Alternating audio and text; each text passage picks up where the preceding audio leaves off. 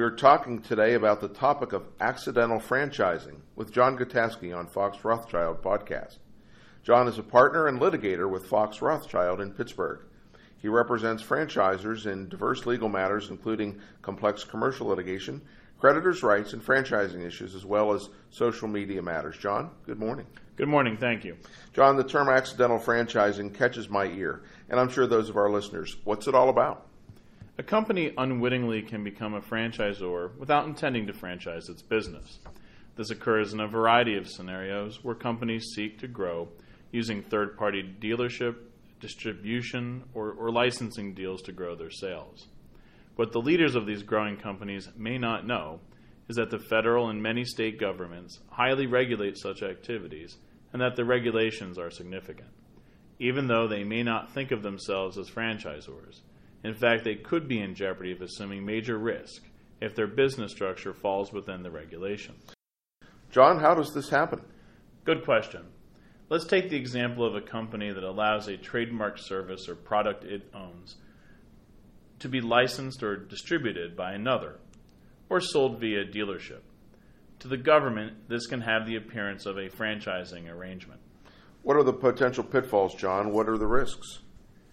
It all starts with understanding how federal regulations issued by the Federal Trade Commission define franchise relationships. In the rules issued by the FTC, franchising may occur in one or more of the following scenarios. First, when a company allows a third party the right to use a product or service that carries the company's trademark. Second, when the third party must pay a royalty to the company for the use of intellectual property such as trademarks or service marks. Third, when the company that owns the trademark product or service controls how a third party may use the product or service. And fourth, when the third party relies heavily on the company to provide instruction or coaching advice involving the product or service. The key factors are permission to use a service mark, a trademark, or other commercial symbol, significant control over or assistance with operations, and fee or payment or some kind of royalty to the licensor. Is the federal government the primary enforcer of franchising behavior, John? In most cases, yes. While a majority of state governments do not have separate franchise rules, a significant minority actually have very detailed descriptions of what constitutes a franchisor. Can you go into detail? Sure. States typically have two major definitions of a franchise. The first type is commonly called the marketing plan. In marketing plan states like Illinois or Indiana, one party agrees to grant another party the right to engage in a business that is prescribed by a marketing plan or system. The other major type is the community of interest states. In these states, the parties have a common financial interest in the marketing and sale of a particular set of products or service. Significant states using this definition include New York and New Jersey. It really comes down to degrees of independence between the parties.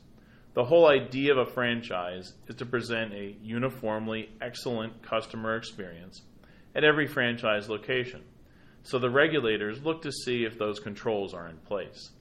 Things like geographic limitations on sales territory, certain sales quotas, or substantial use of logos or other branding are all factors that might be considered. John, it sounds like this would really restrict a lot of deals that have the potential to generate good outcomes for both sides. Let me say, I don't believe that's the case at all. 1 in 9 jobs in the United States is at a franchised business, and franchising is fully 11% of the U.S. non-farm economy. The numbers speak for themselves regarding the success of the franchise licensing and distribution model at expanding the volume and geographic reach of a company's sales. John, how does a CEO or business owner avoid the hidden landmines in what seems to be a risky approach to growth? Well, my job is all about helping business leaders mitigate risk. And the truth is that the solution is relatively simple. The key to avoiding noncompliance with the law in franchise relationships is first to be aware of the potential ways in which the law may deem your business to be a franchise.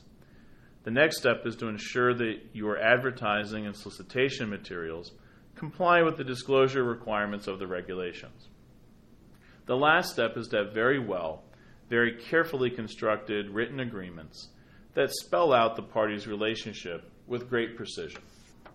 Where are the trouble spots that you see? Often where the courts crack down on franchisors is in deals where the contract says one thing, but the behavior is another. It's really all about the control to which the third party must submit.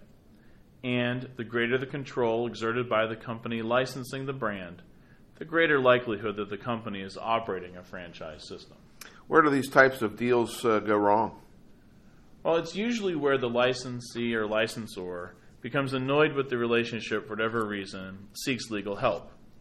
It may be that he or she feels so restricted by the terms that they become discontented and ultimately pursue litigation to change the terms of the agreement or to otherwise change the agreement. Or conversely, when a company believes its licensee is not living up to the terms of the contract and sues to enforce those terms. John, can you give some examples? Well, about a decade ago, the United States Court of Appeals for the Seventh Circuit said, legal terms often have specialized meanings that can surprise even a sophisticated party. The term franchise is one of those words. Now that's a direct quote from an opinion of the Seventh Circuit, and I think that the court accurately captured the idea of the accidental franchisor. It's not something that is intentional, but the law defines what it is. Now in that case, a forklift distributor sued the manufacturer, claiming that the distribution contract was a hidden franchise. A jury agreed, awarding $1.525 million in damages, and the appeals court affirmed. Courts and juries have found franchise relationships in many types of dealer-distributor relationships, including oil change repair shops, furniture stores, slot machine sales, and appliance sales, just to name a few. And the time and cost of the distractions of the litigation? While they can be enormous. I already mentioned the $1.525 million forklift distributor verdict. I also know of another case where the termination of a beer distributorship was held to be wrongful in light of that state's franchise laws, and the jury there awarded $10.2 million in damages. What other sorts of fines or remedies can be assessed? Well, in addition to these civil damages for breach of contract that we've just been talking about, there can be civil and criminal penalties under the FTC rules, which can include penalties personal to officers and directors of companies. Some of the states also permit so-called private actions, where individuals can sue to enforce the state regulations. What can a company do, John, to protect itself? Well, I would suggest that they need to be very, very careful and not go it alone. Clearly, because this area of the law is so fraught with the risk of litigation, companies should engage a lawyer with experience and knowledge of the nuances of franchising who can guide them and craft what should be an enforceable contract. Well, thank you, John. Listeners, to confidentially discuss whether your company may be at risk of being an accidental franchisor, please contact John Gotowski at 412-394-5528 or at jgotowski, that's Jgotaskie, at foxrothschild.com. Fox Rothschild LLP is a full-service law firm built to serve business leaders. Over the past more than 100 years, we have grown to more than 500 lawyers in more than 16 offices coast to coast. Our clients come to us because we understand their issues, their priorities, and the way they think. We help clients manage risk and make better decisions by offering practical advice. Visit us on the web at www.foxrothschild.com.